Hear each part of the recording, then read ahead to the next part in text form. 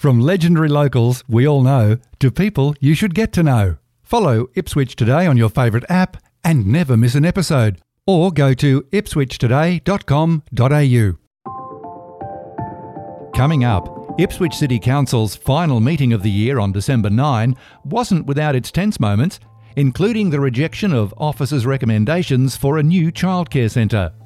The Mayor calls for the renaming of Paul Pisasale Bridge and Pisasale Drive, and more big dollars for Springfield Parkway and Springfield Greenbank Arterial.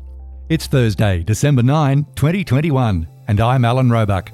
Welcome to Ipswich Today, which acknowledges the traditional custodians of the land on which it is produced and pays respects to elders past, present and emerging.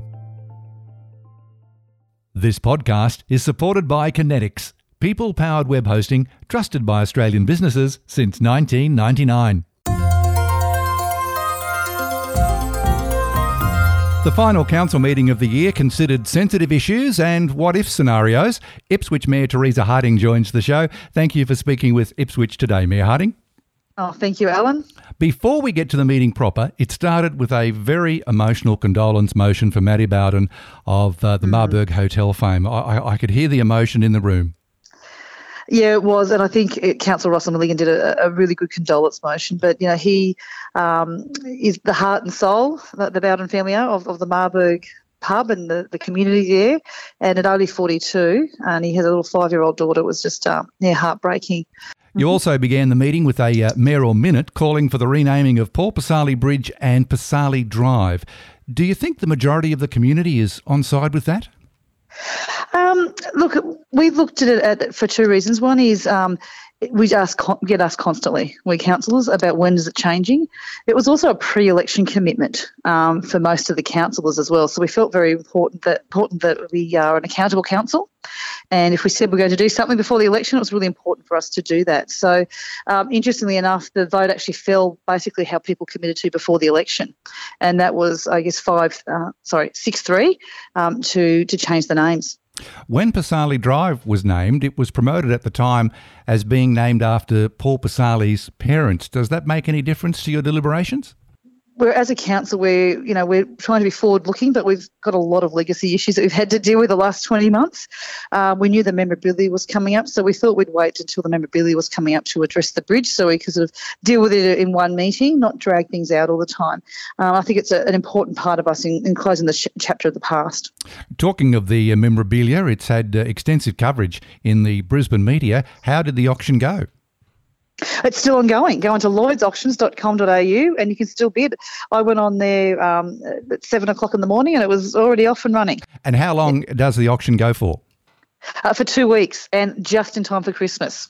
Now on to more serious issues, the proposed Carolee Childcare Centre development. This decision took up a lot of time at December's meeting. Is this the first major planning decision recommendation by council officers that the current councillors have overturned or not agreed with? Look, I think it would be. Today, Council rejected the proposed new childcare centre. The application went to an independent decision review panel, and so it got voted down 8-1. Is it true that objections and the petition were drummed up by existing nearby childcare centre owners worried about competition? Oh, you'd have to ask them, Alan. Their responses were part of the independent decision review panel, so they had ample opportunity to present their case. It's all on YouTube and plus the presentations that they made as well. So we certainly did take that into consideration. I got a strong sense there was intense pressure on councillors not to approve this one, while other centres have been approved elsewhere in Ipswich in sort of similar suburban settings. Do you think this one will end up in the Planning and Environment Court? Well, that'll be up to the applicant. And this is one thing that we spent a lot of time on, I think, because we are the fastest growing city in Queensland, so we do need these facilities. But we also have to make sure we do have a planning scheme. And, 8-1 voted the fact that this conditioned application did not fit in with the planning scheme. And we gave a lot of reasons for that, including noise, effluent collection, hours of operation, landscaping, parking, traffic congestion. There was a lot of things that it was not adhering to the planning scheme. So I guess it'll be up to the applicant. Council also moved that a response to the proposed call-in by the state government about the Wanless facility at Ebenezer should be provided to the minister in a formal session, in a formal manner from council. Do you think this will really stop the proposed call-in going ahead? Well, that'll be up to the state government. The council has been quite clear. We embrace recycling. We'd love to see the recycling facility go ahead, and we did approve that. What Ipswich doesn't need is another new landfill. We already have 8 privately owned landfill. We have like 19 years worth of landfill around in those facilities there as well. So to have another new one that's so close to residents when we don't need one, it's really disappointing to see this happen. We're certainly hoping that the minister, if he does call it in, does uphold the decision of council.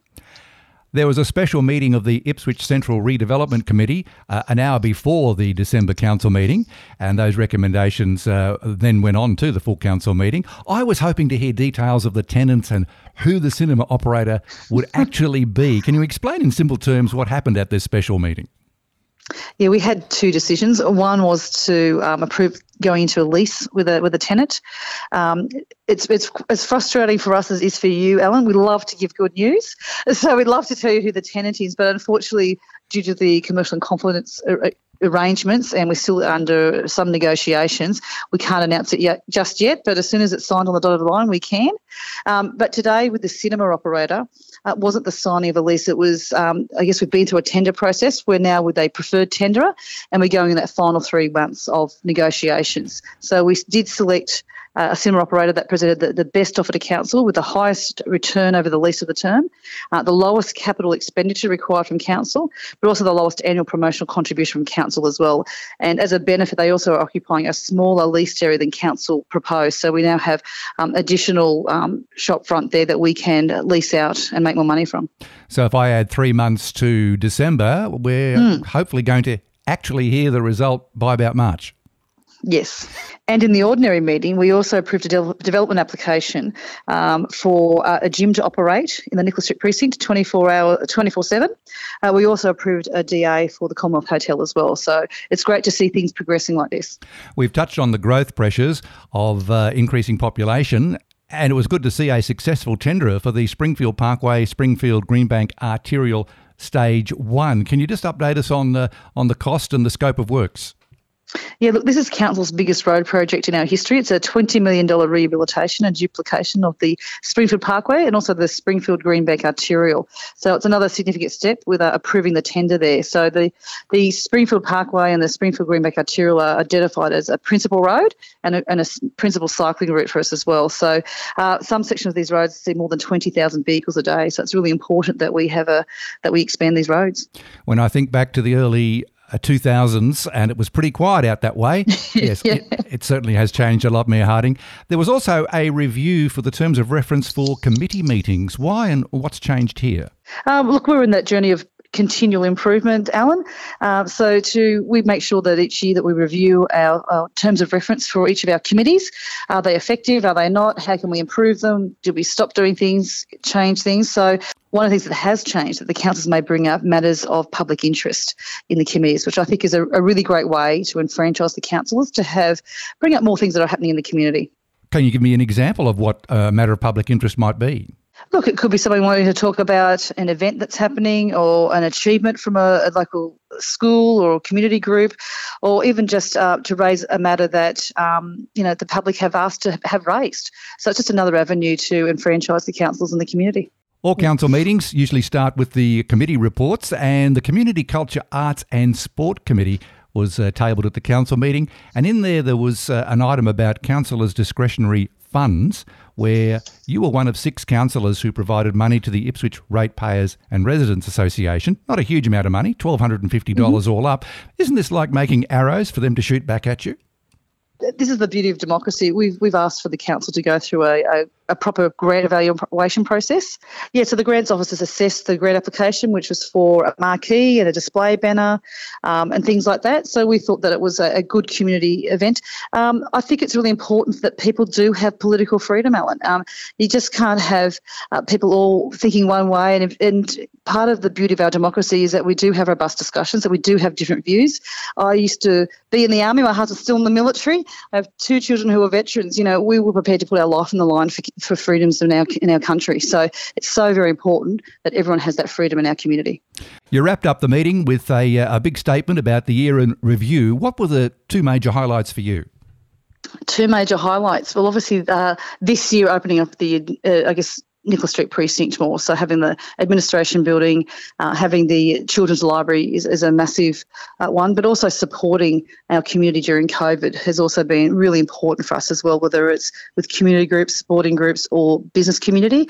Our Buy Ipswich procurement policy has pumped another $54 million into the business community the last financial year. So it's been, I think, really important for us to stop, reflect on how we can serve our community as best we can. On that subject of the local buy, what's been the feedback from the two chambers of commerce? They have said it's probably the single biggest thing that we can do to help our business community. Just give them the opportunity. They just want the opportunity to tender. And we've also now have a forward procurement schedule, which is basically our order book over the next 18 months. We have over $91 million worth of orders that are sitting there. So businesses can now go through there. They can see if they wish to tender for something that's coming up in 3 months, 12 months, 18 months' time. And it allows them to plan and hopefully maybe it allows them to partner and collaborate with other businesses in responding to tenders. Mayor Teresa Harding, this will be our last catch-up before Christmas and the New Year. So all the best to you and your family for 2022. And thanks again for talking to Ipswich Today. Thank you, Alan, and Merry Christmas or Merry Festivus, as they say. And a reminder, you'll find handy links in the show notes, including to Council's minutes and agendas, and Council's YouTube channel, where you can watch all meetings live and on demand. Ipswich Today is supported by Kinetics, people-powered web hosting trusted by Australian businesses since 1999.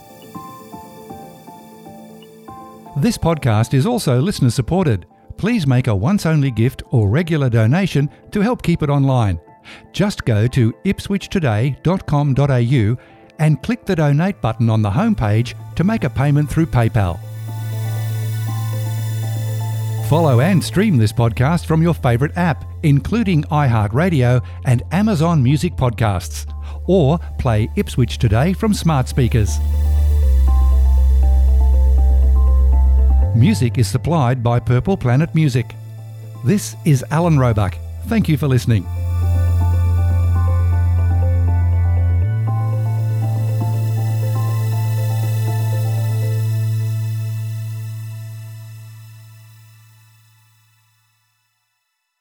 Enjoying Ipswich Today?